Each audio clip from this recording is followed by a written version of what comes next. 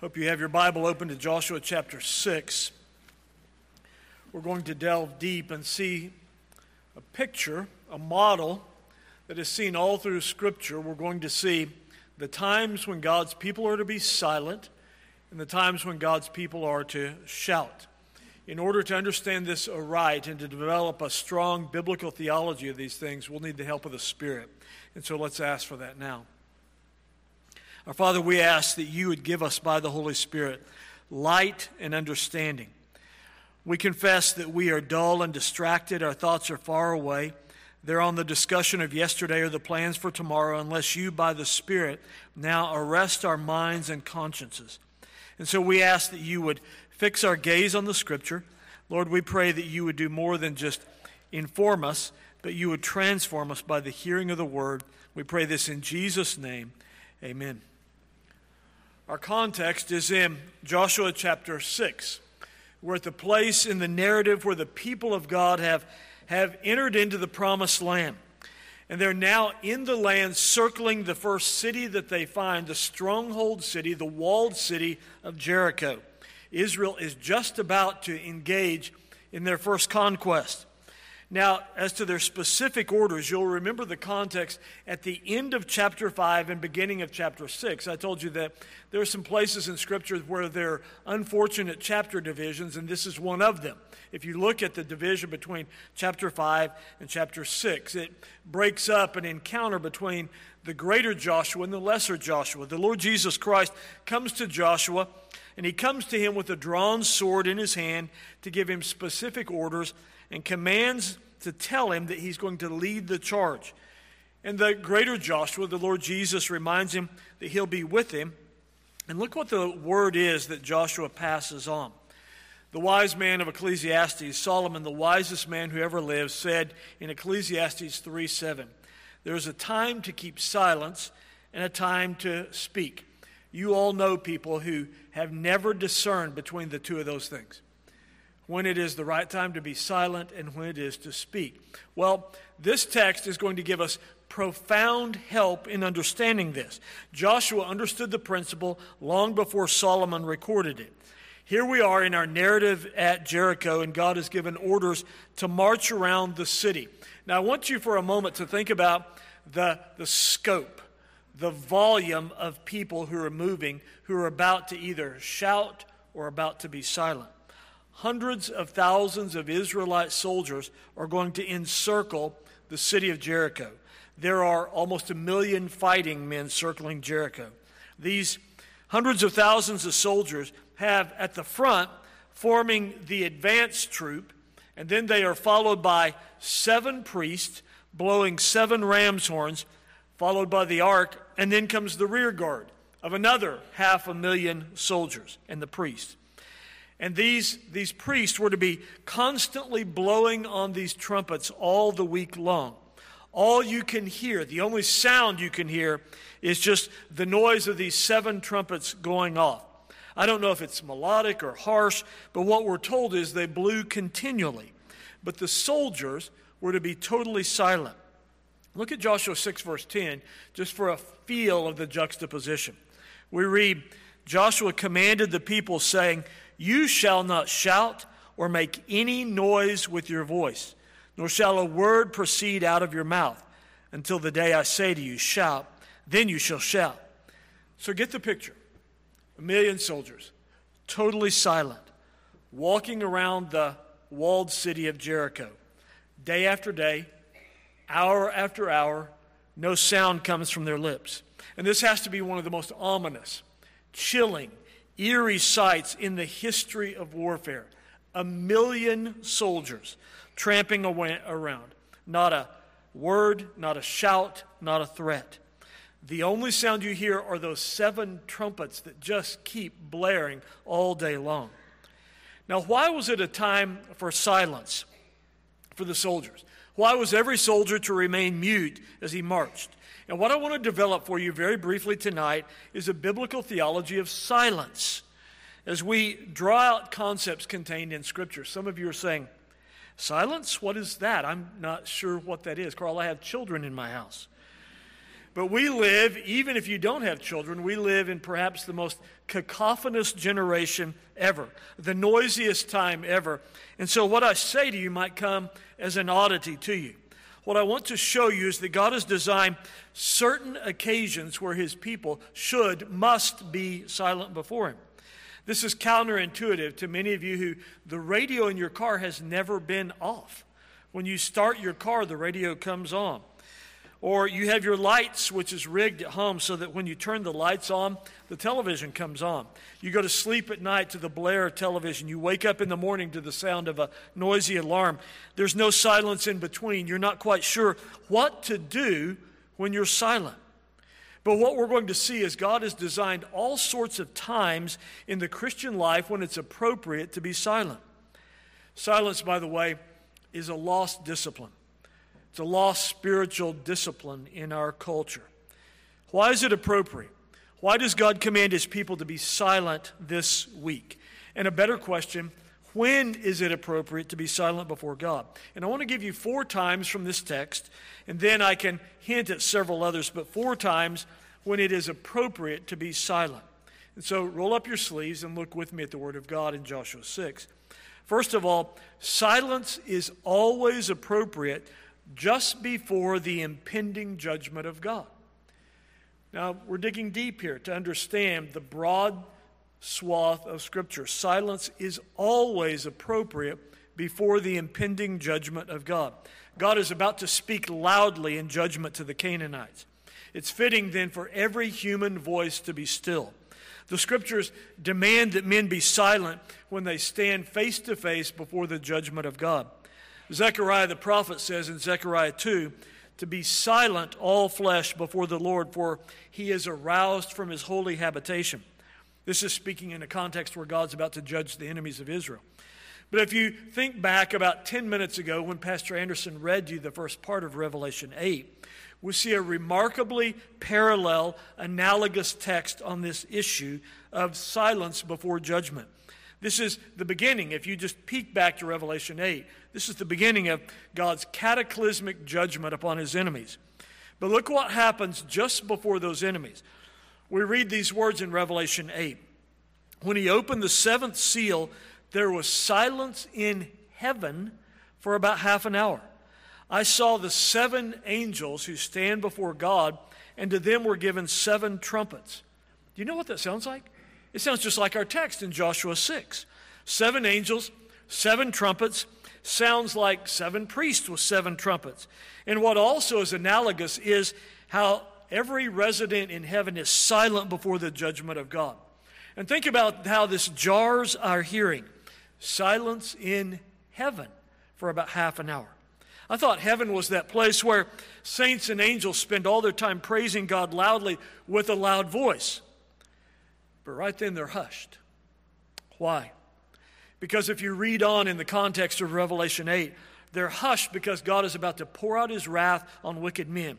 You know this intuitively when you'll watch some courtroom drama and the guilty man is about to be sentenced. A hush falls over the courtroom because this is serious business. A man's on trial for his life. He's about to be condemned. And so the judge never has to tell anyone to be quiet. He's about to pass sentence. Everyone's hanging on every word just before judgment falls. And the Israelites know this. They know as they tramp around the city, all 1,000,000 of them, the Israelite soldiers know that the residents of Jericho are about to be judged, and so they're silent. It's appropriate to be silent before the judgment of God. A second time when it's appropriate to be silent. It's appropriate to be silent before God intervenes in salvation. This is the inverse of what we just saw. The marching of the men around Jericho is in anticipation of promised divine intervention upon their behalf. God is about to save them, that is Israel. He's about to deliver them from their enemies. So when I use the word salvation, I'm using it in its broadest possible sense here. The silence was the prelude to the shouting, shouts of victory. Now think about an analogous text to this. I want you to do a little work with me in your copy of God's Word. Look back at Exodus 14, and I want you to see a precursor to this. of when God's people are told to be silent and watch for the salvation of God. In Exodus 14, this is an earlier day that Joshua was there as well in the brief history of Israel as a people. This is Joshua's generation when we look at Exodus 14. And these are the fathers who are backed up against the Red Sea and hurtling down upon them at breakneck speed, chariots and horsemen, the mightiest army on the planet. The Egyptian army is headed straight into their teeth, and they, the Israelites, are unarmed. They're just a group of newly delivered slaves. What can they do? Here comes the Egyptian army, swords flashing, cavalrymen shouting, the whole army of Egypt coming on top of them. And what does God say to them? Look at Exodus 14, verse 13. By the way, Joshua was there that day too.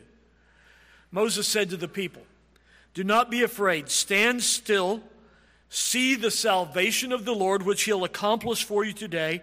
The Egyptians whom you see today, you shall see again no more forever. The Lord will fight for you, and you shall hold your peace." Hold your peace, quite literally in Hebrew, means keep your mouth shut. Be silent. God's about to work. God's about to deliver you. He's about to save you from your enemies. And that's the same thing now that we're going to see at Jericho. God says, all you million men, be quiet. I'm about to do a mighty work. I'm going to deliver you from these mighty residents of Jericho in their huge fortified city. It's appropriate when God is about to do a work of deliverance for his people to keep your mouth closed. These fighting men, the sons of the men we read about in Exodus 14, were to march in silence around the city as they waited on God, just like their fathers waited on God against the Egyptian. To march in silence as they wait on God to work mightily in their behalf. As they tramp along, the only sound you hear is just the stepping of their sandals. They're to be fixated on each step. That's the only noise. And so they're saying to themselves, here's the noise going on in their mind. The battle is the Lord's. Step. He'll save us this week. Step. He'll flatten the walls of Jericho. Another step. He'll crush our enemies. Next step. This isn't the silence of melancholy. This is the silence of expectation and hope to see the Lord work to save his people. There's a third time it's appropriate to be silent before God. Silence is always appropriate before the immediate and special presence of God. Look in our narrative in Joshua 6 at verse 8. Where are these people marching in Joshua 6? Well, they're marching, and this is astounding for them. They're marching in close proximity to the ark. 500,000 of them just in front of the ark, 500,000 of them just behind the ark.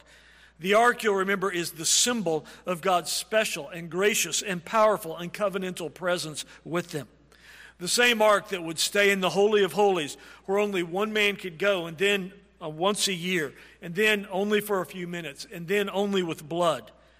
And now the ark of God, the presence of God is right there. It's so close you could almost touch it. It's right in front of them or right behind them. This is the presence of God with them. One of the fitting responses when men find themselves next to God is silence.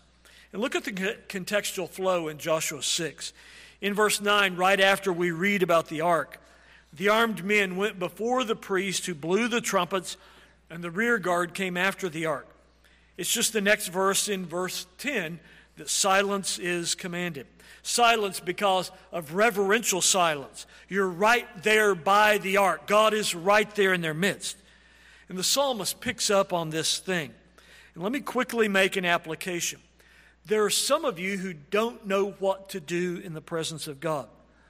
You know those people who they sort of have nervous laughter and nervous chatter when they're talking to people, and then when they go into their closet, they don't know how to be silent at all before the Lord. They don't know how to put their hand over their mouth and say, "Woe is me, I'm a man of unclean lips." They don't know how to spend 10 minutes in silence before God to adore his presence and his greatness. But listen to what the psalmist does in Psalm 62. Listen to what David writes, and then answer me this question. Can you say these words? Or when you read them, are they foreign to you?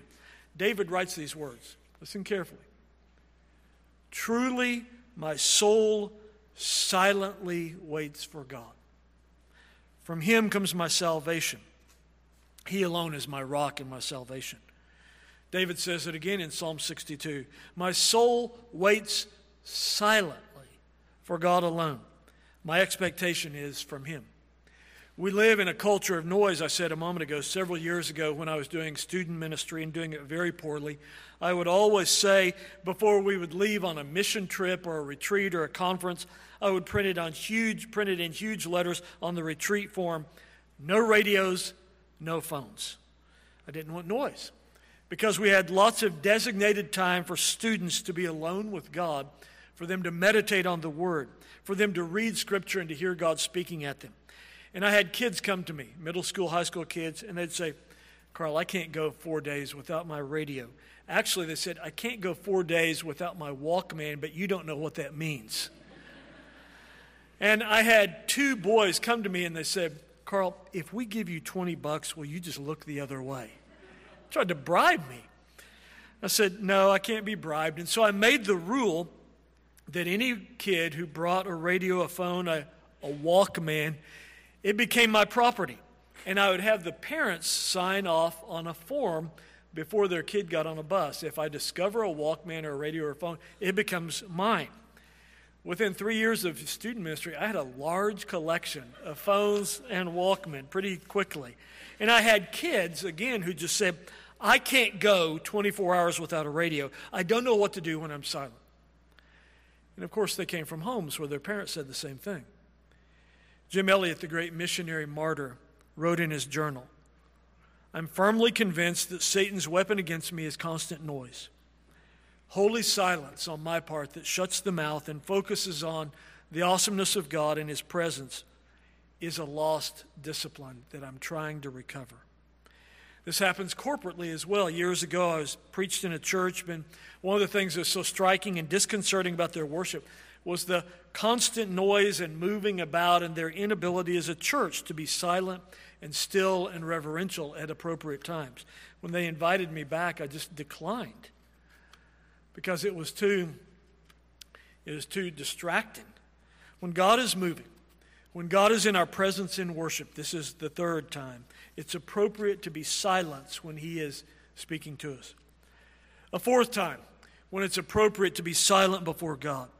Silence is appropriate before any intense battle is to be fought in the name of God. Let me say that again. Silence is appropriate before any intense battle is to be fought in the name of God. I'm an ex-jock, not an accomplished one, but a baseball, basketball player who has sat in lots of locker rooms before big games. And I want to let you in on the secret of the locker room. Do you know what's happening in the locker room before the big game? Nothing. It's shockingly quiet. And I can tell you that I've had coaches come in basketball and baseball, and somebody might turn around and talk to another teammate, and the coach will say, get quiet. Get your mind on the big game. And so you learn quickly as an athlete. Get quiet. Get your thoughts focused. Make sure you understand the battle. Replay the game plan in your mind. Now, if that can be said of guys who are going to just play a game of basketball or baseball, how much more appropriate is it for people who are going out to fight real battles against the enemies of the Lord to be silent? Silence is appropriate before any intense battle is to be fought in the name of God. In just a few days, these men, these million men who are circling Jericho right now, are going to engage in intense hand-to-hand combat. We'll see this over the next couple Sunday nights. Just so you'll know what they are about to face. They don't know this yet, but the walls of Jericho don't fall in on the city. They don't fall out on the Israelites. They just drop. And so here are these huge walls. They drop to the ground, and the soldiers are going to have to climb up over those walls and go into the city of Jericho for hand-to-hand combat. They're going to be engaged in a fight to the death, and they know it. They will have the battle of their life on their hands. Some of them will die. What do? Let me be crass and use the term that you'll understand. It's not a biblical term. They're getting psyched during those 7 days. They're getting ready for the battle. Now, at this point, you're saying, well, that's interesting. I see it. It's appropriate back when people were fighting real enemies. They ought to be quiet, and you ought to be ready, get psyched up for the big battle. But, Carl, I don't really have any battles. Oh, really? You don't? Listen to 2 Corinthians 10. Maybe this will come to a surprise to you that you have a battle every morning when you wake up. When Paul writes in 2 Corinthians 10, though we walk in the flesh, we do not war according to the flesh. The weapons of our warfare are not carnal, but mighty in God for pulling down strongholds. You see, my friends, you and I go into a battle every day. When we go to school, when we go to work, when you go out into the culture, you're stepping into a battle zone. The fiery darts are flying. The world, the flesh, and the devil are coming at you hard and fast. What's the best way to prepare for that? By girding up your mind. You're going into a workplace, to a schoolroom where people don't name the name of the Lord. You're going into an intense spiritual battle where temptation rages, where there are those who mock and blaspheme. What's the best way to prepare for that? By silently meditating on the promises of God. Now let me transition. We just looked at 4 times when it's appropriate to be silent. But I want to transition. I'd said that this text is a time for silence and a time for shouting. Look back at Joshua chapter 6. In Joshua 6, Christ, the man with the drawn sword, at the end of chapter 5 and beginning of chapter 6, has told the people to shout. Look at verse 5, to shout at a certain time. This is Christ speaking to Joshua. It shall come to pass when they make a long blast with the ram's horn, and when you hear the sound of the trumpet, all the people shall shout with a great shout. And so Christ has told them this. Look at the chain of communication. Christ speaks to Joshua, the lesser Joshua. Now, do you think Joshua will be faithful to turn around and go and take that to the people and say, listen, Jesus has come to me, and here's what he said. 7 days, walk around the city, keep your mouth shut, not a word, no woofing, no sniping at the people on the walls, no talking to each other or anyone else for 7 days. And then when the signal is given, when the horn blows, you shout. Or does Joshua say, you know, guys, you know, the greater Joshua, the Lord Jesus, the theophany, he told me to shout, but this is all a little bit Broadway-esque. It's a little bit staged. I'm just going to tell all of you guys to march around. There's no need to shout. You know what Joshua does? He does what we've come to expect from him already in Scripture. He obeys, he salutes the greater Joshua. Look at verse 10 very carefully. At the close of verse 10, nor shall a word proceed out of your mouth until the day I say to you, shout, then you shall shout. He turns around now to the people and faithfully passes on the order that the greater Joshua gave him. Then on verse 16 and verse 20 in chapter 6, notice on the 7th day, Joshua orders them, they shout. Why did they shout? Now notice what just happened. We just transitioned. We just looked at 4 times and reasons to be silent. Now we're going to talk about times to shout. We've moved from the silence of the 7 days to the one mighty shout. Here's 1 million soldiers who on cue let up a roar of a shout. Sounds like a thunderclap. Why did they shout? I'll give you 4 reasons why. Why they shouted. The first answer is the wrong answer. And you see this answer given by many critics of Scripture. Rudolf Bultmann was the liberal, unbelieving scholar of the early 20th century, and he applied what he called demythologizing to the Scripture. And so Bultmann and many of his fellow scholars in Germany said, you know what brought the walls down at Jericho? Notice, by the way, the absence of any supernatural belief here. Do you know what brought the walls down of Jericho? What brought the walls down of Jericho was the accumulated decibel force of the people's shout. Now, for those of you who don't know what that means, it means the shout was so loud it just knocked the walls down. Bultmann said, and actually wrote this in print, wasn't embarrassed to do so. Bultmann says, it's just like an opera star. When she hits a high note, it will shatter a glass. And so what happened here, when the 1,000,000 men under Joshua shouted, it just shattered the walls and brought them down. It's just the accumulated decibel force, Bultmann said. This, of course, is utter demonic nonsense. The Word of God doesn't say the wall fell because a verbal sonic boom happened. Others say, well, you know, the region of Jericho is prone to tremors. And one just happened on the seventh day that Israel marched around the walls, and so a tremor occurred. So the first answer, why did they shout? Well, to make their accumulated decibel force knock the wall down. That's a wrong answer. That's a naturalistic answer. Wrong answer. The second reason, why did they shout? This is going to come as a shock to some of you who have put this aspect of the Christian life off your radar screen. They shouted in simple obedience to the commands of God. They've been told by Christ, the greater Joshua, and by Joshua, the lesser, their ruler, to shout. For them to refuse to shout when commanded would have been clear disobedience. But there's a class of evangelicals now who never learn this. They say, you know, obedience in the Christian life is optional. I don't like it. It forces me to bend my will to somebody else. It tells me what to do with my time and my money and my words and my relationships. I don't like obedience, so I'm not going to obey. Ignoring what Jesus said when he said, if you love me, if, it's a conditional word, if you love me, you'll keep my commandments. These 1,000,000 men shout in simple obedience to plain divine commands. It's a very simple answer. Why did they shout? Because God commanded them. When was the last time you did something simply in the Christian life because God commands it? When was the last time you thought, God has mandated, I must obey him? When was the last time you bent your will towards the commands of God simply out of love for Christ? A third reason why they shouted. They shouted, and this is what I really want us to focus on because now we're coming to the essence and the core of Joshua 6, and the shout and what really happened that day at Jericho. They shouted because of faith in God and in his promises. They shouted because they believed God and his word. Jehovah had given his promise to them. Christ had promised in verse 5, it shall come to pass. This is Christ speaking. When they make a long blast with the ram's horn, and you hear the sound of the trumpet, and all the men shout, all 1,000,000 strong with a great shout, then the walls of the city will fall down.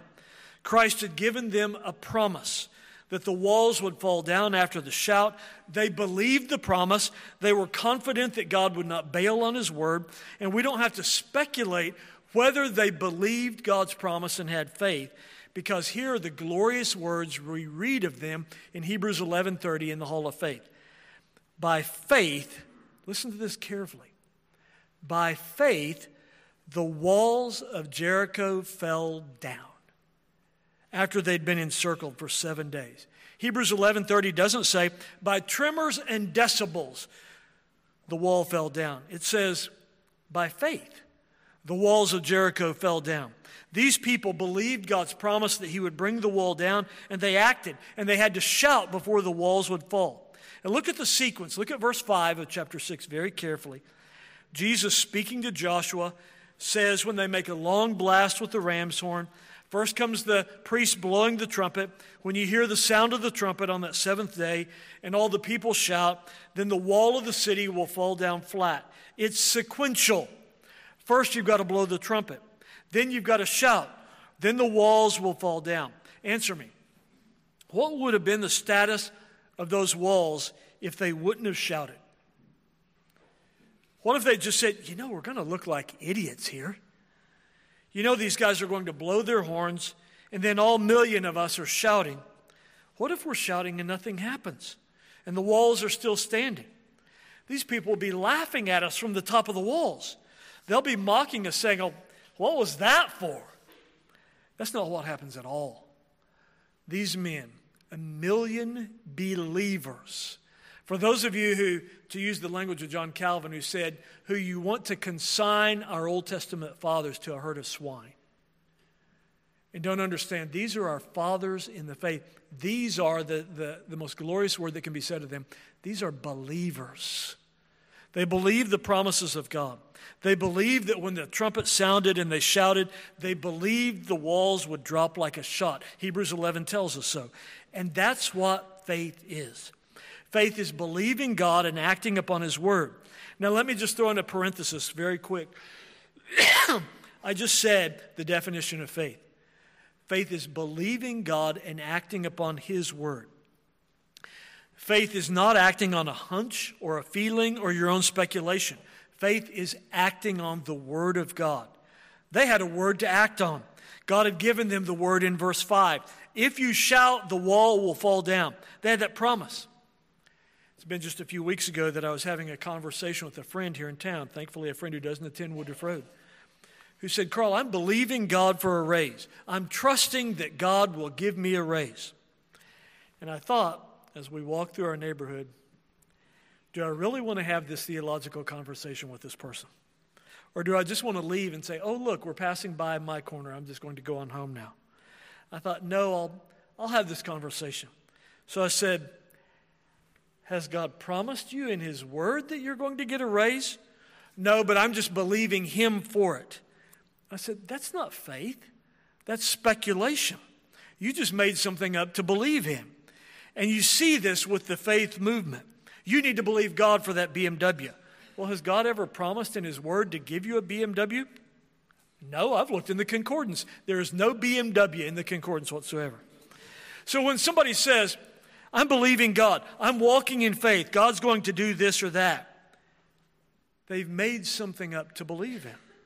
That's not Christian faith. Faith is taking God's word of promise. This is saying, I believe what God has revealed, and I'm going to live by it. And that's what these men shouted, these million men. They didn't make something up and shout. They said, God has promised us through His mouthpiece, if we'll shout, the walls will come down.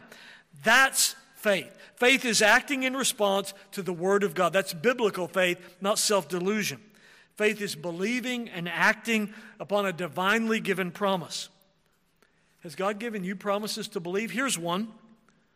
Believe on the Lord Jesus Christ and you will be saved. When you believe that and act upon it, you're not believing in something that you've made up. You're simply obeying God's word and His command. And so these men, they shout with a shout of triumph before the walls fell. That's faith. Did you hear that? They shouted a shout of triumph before the walls fell. Soldiers usually shout exuberantly and joyously only after a victory, not these. They shouted because they believed God's word. They shouted because they believed victory was sure. Now, let me make a couple of applications to us as a body. First of all, biblical religion, biblical saving faith, at its core is confident belief in God's supernatural power. Now, let me say that again because that needs to get deep down in our bones. Biblical religion, biblical saving faith at its core is a confident belief in God's supernatural power. So saving faith is not possessed when you're always trying to find a natural explanation for God's mighty deeds in history. If that's the case, you no longer have biblical religion or biblical faith. The moment we deny God's supernatural, miraculous intervention, as it's recorded in biblical history, like in this chapter, we're dead in the water. Biblical faith believes that God flattened Jericho. Biblical faith believes that God spoke in 6 consecutive 24-hour days, and all the galaxies and solar systems and worlds leaped into existence. Biblical faith believes that God parted the Red Sea. Biblical faith believes that God sent down manna from heaven for 40 years. Biblical faith believes that God held back the Jordan while Israel crossed on dry land. And most of all, biblical faith believes that God raised Jesus from the dead. This is fundamental to being a Bible Christian. This is strong persuasion of God's supernatural power exercised on behalf of His people. And let me say, if you're hearing and right now you're saying, well, Carl, I like a lot of things about church. I like getting dressed up. When else would I wear my nice clothes if I didn't come to church? I like the hymns. I like the stories. I like the class of people I meet, well, most of them at Woodruff Road. But I like these sort of things. But you know, Carl, I just have one problem with thinking, come on now, Carl, really? A man came out of a grave on the third day. Come on, I've been at too many gravesides. That God held up a sea for hours while millions of his people passed through on dry land. Come on, we live in a scientific age. Carl, I like all that other stuff. I'll sing the hymns. But don't tell me to believe something that just goes completely counter to reason. Then, my friend, you're not in possession of biblical saving faith. Biblical saving faith believes in the supernatural power of God. Is that you? Do you delight in the power of God? Do you boast in it? Do you turn around and say to folks, hey, look at Joshua 6. Look at what my God can do. He can drop the 40-foot walls of a city in 3 seconds. Look at what my God can do. He can raise the dead. Or do you say, my God, I'd rather not talk about it. I'm kind of embarrassed. No, saving faith believes in the supernatural and boasts in it. The second application. We must learn from this text to never despise feeble means when they're appointed by God. Think about these soldiers. We don't see any of them recorded saying, come on, Joshua, shout? What good is that going to do? You know, over here, Joshua, we have a company in the military who are sound engineers, and we know that it's not going to do any good. We can all point our voices at the wall at the exact same time, all million of us, and even the reverberations aren't going to knock a wall down. If you really want to do something good, Joshua, let's build a battering ram. Let's knock this thing down. We've been marching around here for 7 days. If we'd been building battering rams, we'd already be inside the city. How do you expect shouting to bring the walls down? The question we must learn to ask is this. Has God appointed a means in our situation? If so, then we must use it no matter how ineffectual it seems. For example, God has commanded us to do something that seems incredibly weak, ineffectual, and foolish to the world's eyes. And that is the preaching of the word. The culture, even much of the evangelical culture, says we've got to come up with better means. And so we've got to use video clips and liturgical dance and drama and all these other things because preaching, you know, it just doesn't communicate to 21st century moderns. Carl, you got to contextualize. Do you know what Paul said of preaching as the means? He said the preaching of the gospel would be foolishness to those who are perishing, but to others God would use it for their salvation. And we need to learn, if God has appointed a means, no matter how foolish and ineffectual it seems, we must use it. Does a shout seem like it will be ineffectual against stone walls soaring up to the clouds? No, because that's the means God has appointed, and he used it. Remember, God's word and power are behind and undergirding the feeblest means. And so don't say, whether it's the preaching of the word or whatever, don't say, what good will it do? Rather say, Lord, will you use and prosper this means that you've appointed? Oh, may the Lord make us a faith-filled, means-using body for his own glory. Let's pray. Our God, how we thank you for your sovereign and supernatural power. And indeed, your power is all our boast. Your power has parted seas, flattened walls, and raised men from the dead. Oh, Lord, we trust in that power. And Lord, we pray that you would give us strong faith to believe, that you would even give us saving faith, that we would put aside all our doubts and skepticism.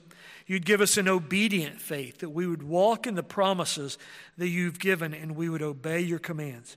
And so, Lord, we plead, help us now as our fathers in the faith have done, that we've just read in this text. Help us to walk by faith and see your blessing and even your triumph. We pray.